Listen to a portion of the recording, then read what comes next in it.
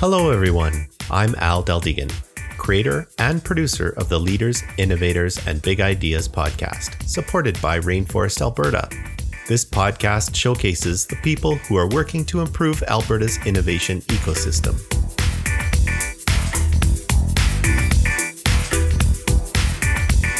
This episode is hosted by Christopher Drobot. Having worked and lived across Western Canada, Christopher has recently made a shift out of an 18-year career with one company to now exploring Edmonton's innovation ecosystem. His experience launching a store in a new market helped him realize his excitement around bringing ideas into reality and the power of a supportive network in making that happen. Christopher is involved in the Aquatic Biosphere project, working on funds development for a push to bring a world-class aquarium to the city of Edmonton. He's also working towards building a machine learning model with retail applications and is completing the final courses towards his MBA. We'd like to take a moment to acknowledge both MNP and Intellimedia, generous sponsors of the 2019 Rainforest YEG Summit in Edmonton. Let's get right to it with Christopher's discussion with Anthea Sargent. Take it away, Christopher.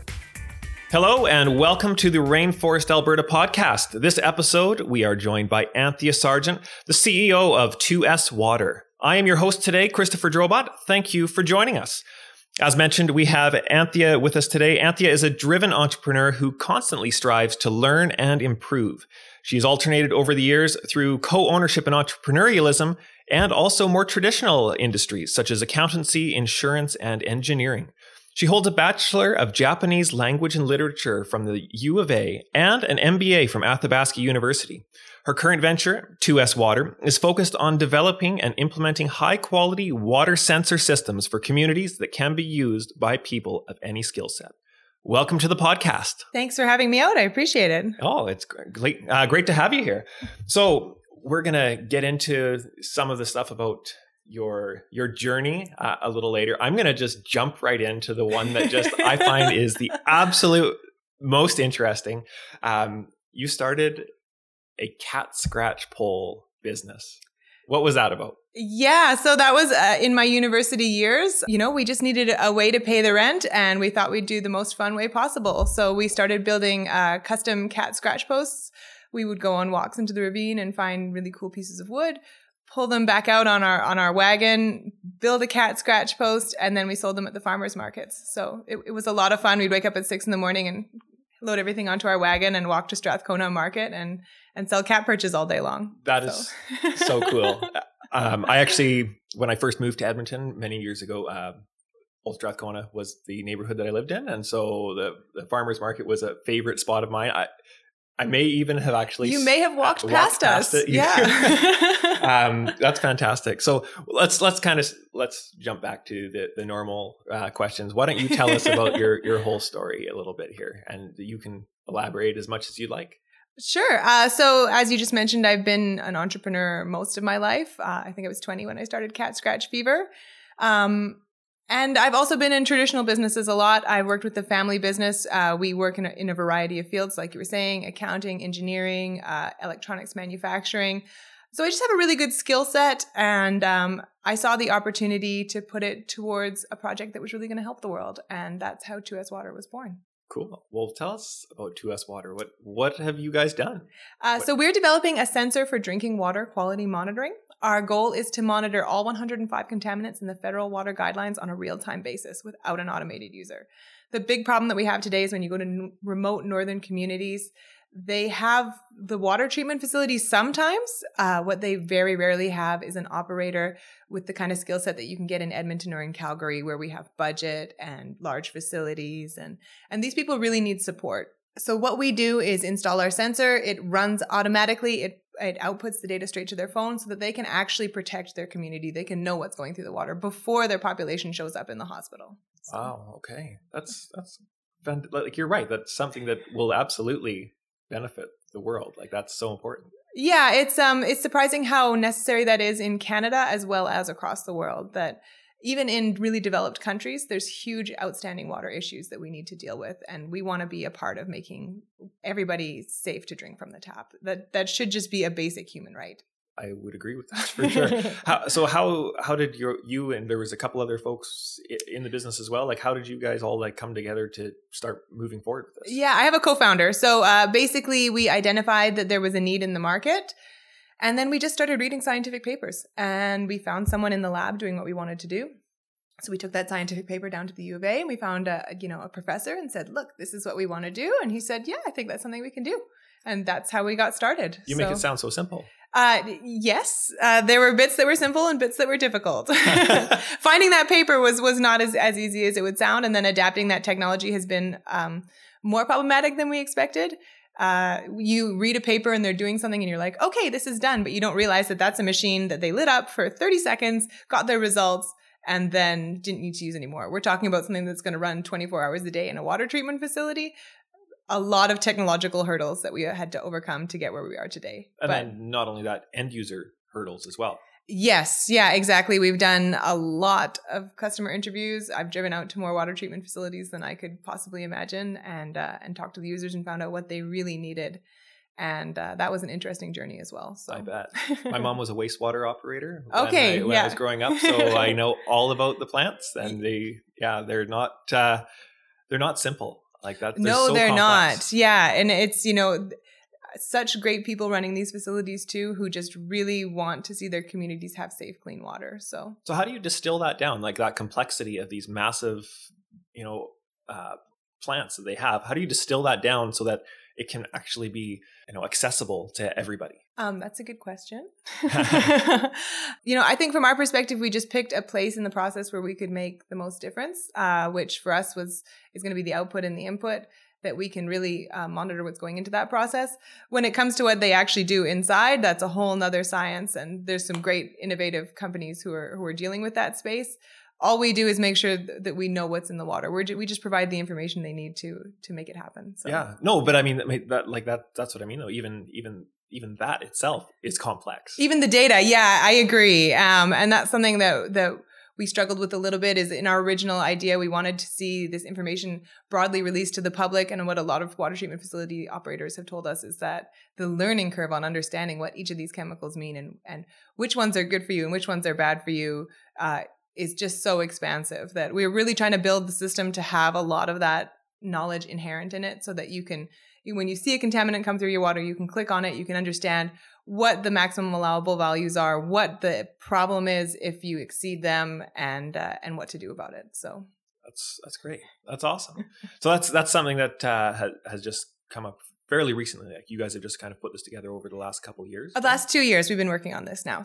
And we're just about to go into the fields. We're almost there. That's exciting. Next couple months here, we'll be stepping into our first field sites. Awesome. Yeah. So how would you say, like, as we mentioned, you have some pretty different paths. Like what was kind of the driving force to leap from, say, you mentioned about the cat scratch post, it was just paying rent. That's a pretty good driving force right there. But like, your interest kind of went all over the place. And you've kind of gotten a really well-rounded view of business as a whole. Yeah, I'm a bit of a jack of all trades when it comes to business. And I guess what drove us here is that I saw my career going along. I was gathering a great skill set, but what I wasn't doing was making the positive change in the world that I wanted to see.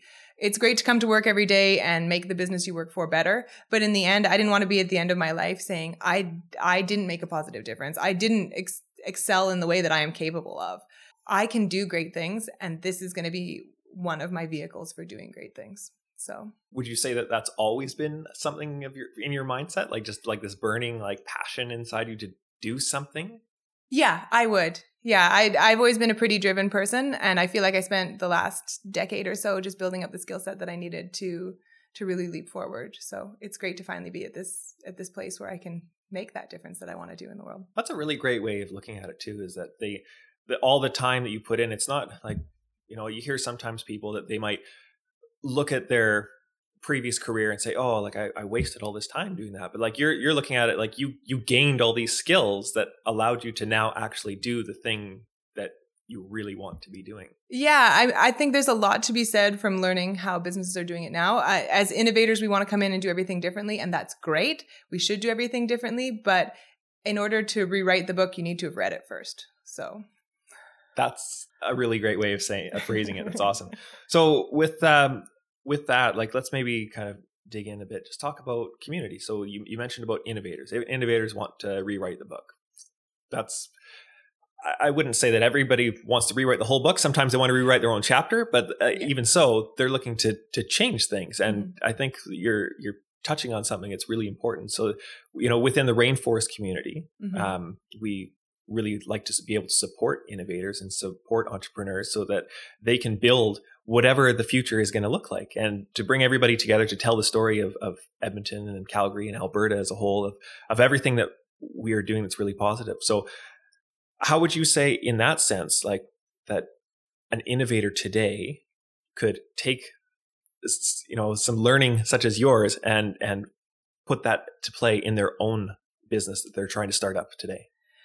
Yeah, absolutely. And, sometimes the people who have the best and most creative ideas, and, often they don't have the full skill set, which is why we all have to work together and help each other. There's people out there who know everything. And, I've been through a lot of businesses. I still haven't done everything. There's still people in the community that I rely on. I've sat down with members of the rainforest and had them guide me through their processes on how they did things. Every project is new and different. And every time you can use the people around you to lift you up and help you get to where you need to go, then that's something that benefits all of us. And I think that's something that's wonderful about the rainforest is the community that wants to see everybody succeed.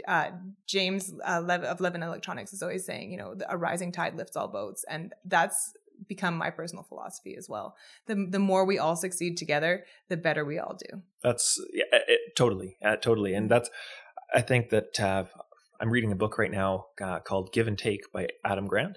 And it actually touches on that same idea, is that philosophy that you just by giving first, by focusing on pouring your own energy and efforts into the world around you. That's how you actually start to see the change that you want to see. And I mean that, we talk about rainforests right now, and you mentioned about how important the connections are. So you don't discover what the connections could be unless people are volunteering that information, that ability first. That's absolutely. And what's great about the rainforest too is that a lot of the time you don't know what benefit you can bring to other people or they can bring to you until you have that opportunity to sit down, to learn about their business, to meet them maybe 5 or 6 times before they come to you and say, actually, this is the problem I'm having. And then you can step in and help. Or, you tell them what your problem is and they help you.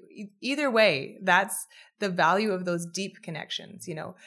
Many people say that, there's value to the network in being wide, but there's also great value into your network being deep. And I feel like Rainforest is part of where my network is deep. Right. And that comes just from that consistent. Exactly. The presence and just the ability to connect once a week, to be around like-minded people. And not only does that give you the opportunity to build that deep network, it's so supportive on this journey when often you feel like you're alone. I go to a lot of my friends who I've known for years and they don't understand what I'm doing. The amount of conversation we can have is getting lower and lower every day because they just, there's no parallel to me trying to say, oh, I'm struggling to get grant funding. I'm speaking to investors. I'm trying to secure clients. And, they're working a desk job, which is great. They're happy with it, but the experiential life becomes different. And at Rainforest, you can find people who are living that same experience that you are, and it's not so lonely anymore. Yeah.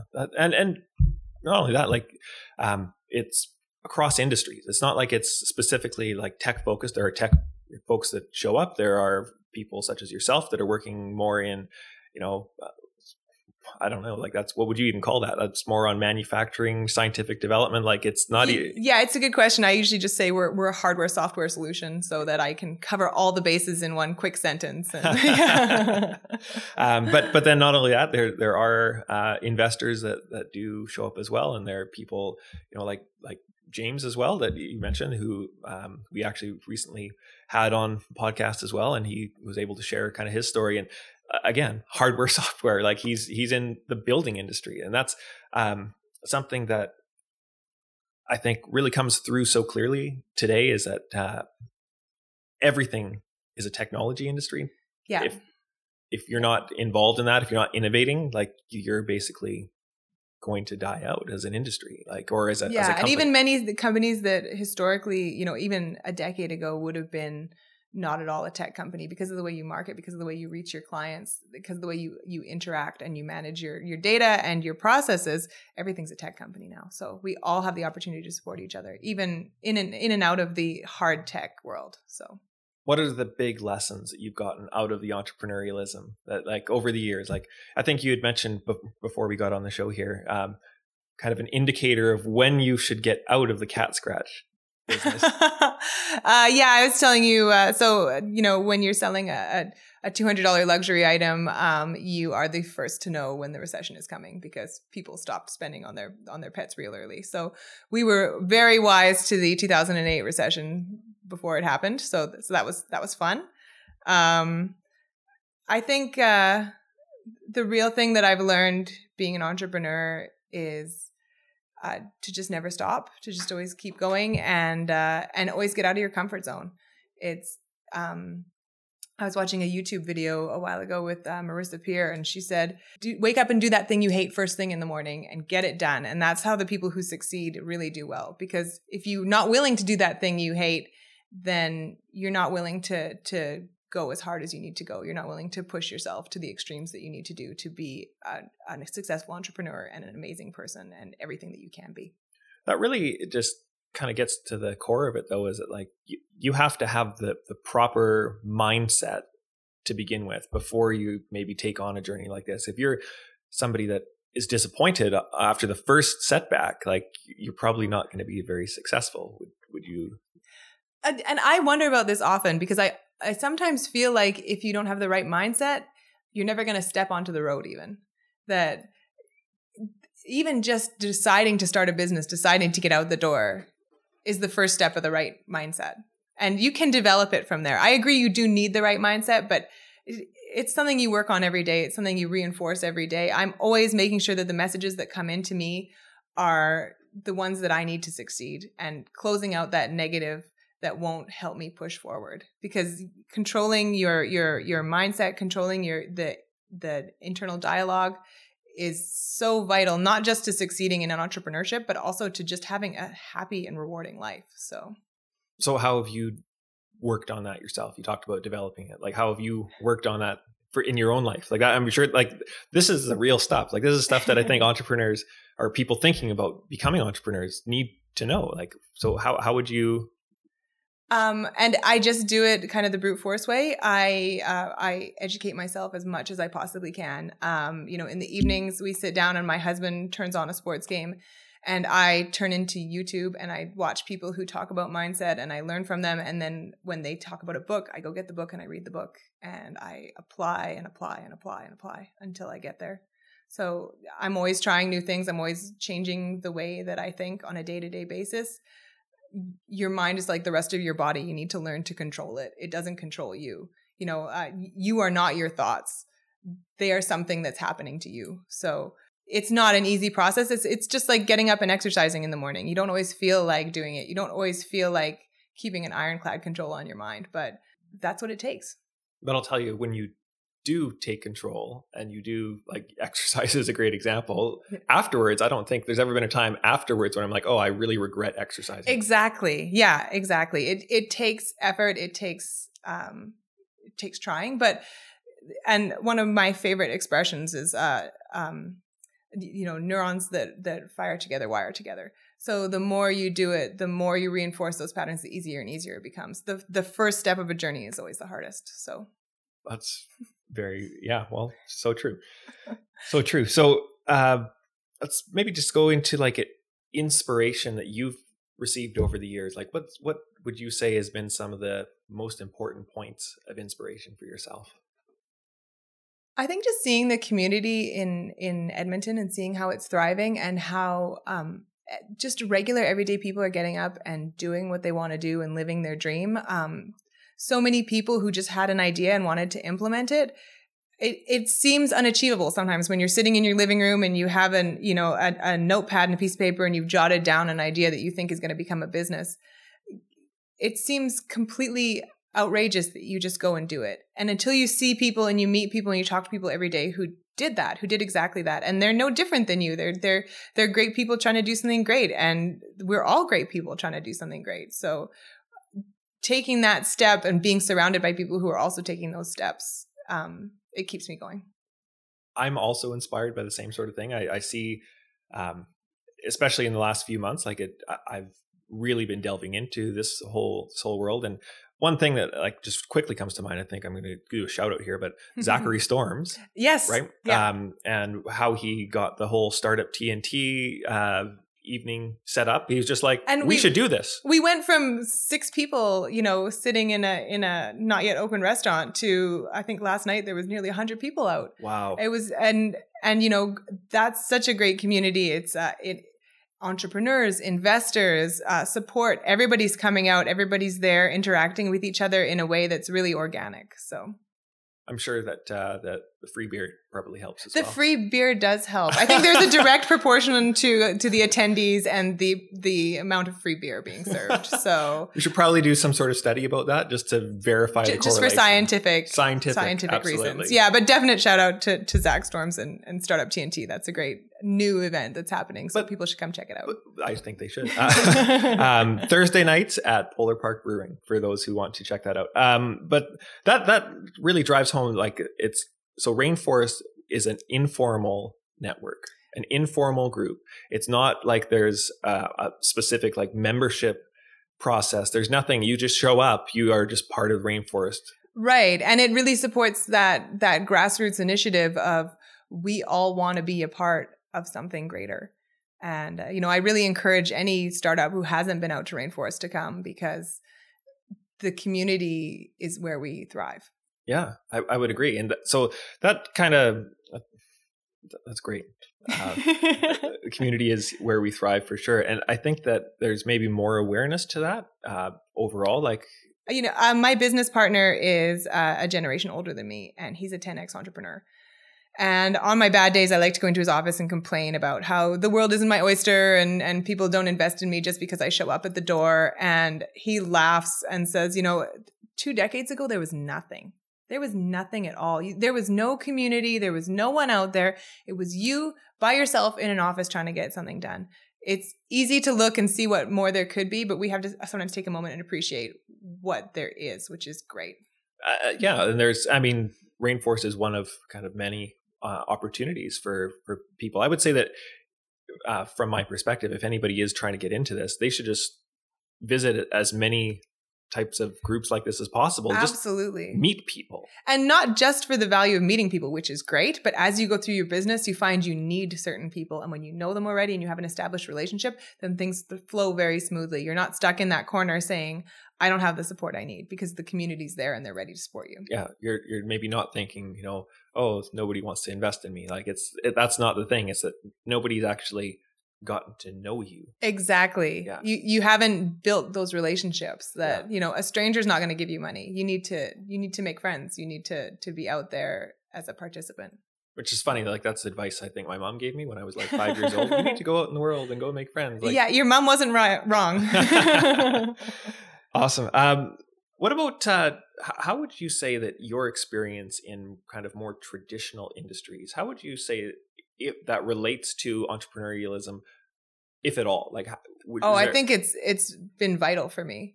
And not just my previous experience, but also my connections in the support group that I have in traditional communities. Because when I run into a challenge, a lot of the times these people have done it before and they've surmounted it before. In addition to that, being with people who have gotten past that kind of 5-year hurdle, most businesses, I think it's 94% of businesses fail in the first 5 years. They've surmounted that challenge. They're, maybe they're not scaling into something huge, but they're sustainable. They're doing something good. They're being a participant in the community. They're building a legacy that their children can take.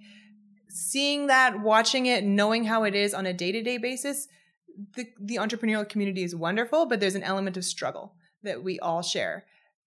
Watching people who are in, maybe not out of struggle, but in a different kind of struggle, in a more sustained, growing, supportive kind of stage of their business, really provides insight on where to go once you're in the market, once you've started selling your product and are developing your base. That's right. Because I guess eventually, even if you're an innovator, eventually you become just part of the ecosystem. You think of Facebook and they were brand new, but now they are just a business. They're just part. Exactly. And that, to some degree, should be the goal. That, that there's this dream of the large scalable business, but there is nothing wrong with a great lifestyle business that keeps you happy. So. Yeah. No, even that. Yeah, absolutely. That's a great goal. And, there's, I think, even you talked about the value of like traditional networks. So it's funny just the way that you and I actually met. So we met at a rainforest event and then met at a networking event and then met at another event. And then within 2 more days, we actually met at a BNI chapter meeting with my current employer. Yes. Yeah, exactly. We met through entrepreneurial and through more traditional. So it's just exactly. And so it's funny how just the those networks really support each other. Like, absolutely. Those are my favorite moments when the worlds cross. Yeah. That's yeah, and people can just continue to recognize, the energy and enthusiasm. I don't know. It is that trust thing, right? And it's also, we want to, as entrepreneurs, we should take the community that we're building, the trust that we're building, and the idea that we all help each other. Part of our goal should be to bring that to more established businesses, to keep that attitude of all boats rise on the same tide. We can continue to help ourselves, not just startup businesses, but also established businesses. Everyone does better when we help each other. For sure. Awesome. Any, let's say, last sort of words of advice that you'd like to share? Or? I don't know if I have anything particular. I've kind of mind dumped on you already here. You kind of have. Yeah. You shared a lot. It's great. I'm sure that's fantastic. Well, I've really enjoyed having you here today. Thank you. As you said, we've kind of connected on lots of levels, so it's nice to be able to sit down and have this in-depth chat. For sure. And to those that probably don't know this yet, Anthea actually will be joining us as one of our podcast hosts here. Yeah, you have to be careful being in-depth in the community. You sometimes get wrangled into volunteer positions as well. So. No, I'm going to have lots of fun doing the podcast. So look forward to seeing me on the airwaves, people. Fantastic. Great. Well, thank you again. And we will leave it right there. Great. Thanks. If you haven't already, visit rainforestab.ca and sign the Rainforest Social Contract. Become part of the inclusive, silo-busting, sector-agnostic, all-industry, open-sourced, ego-shrinking, ecosystem-building, entrepreneur-focused, wide-open, social barrier-smashing community known as Rainforest Alberta. This episode was brought to you by a generous contribution from Levin Electronics and is hosted by volunteers from Rainforest Alberta. This episode was also made possible by a contribution from Alberta Enterprise Corporation. Music for the show was created by Tony Deldegan. Please be sure to share this episode with everyone you know. Also, don't forget to come by and say hi at the next Rainforest event. Let us know what you think of this podcast. If you're interested in being either a host, sponsor, or a guest of the show, send me an email at rainforestpodcast@gmail.com. Thanks for listening.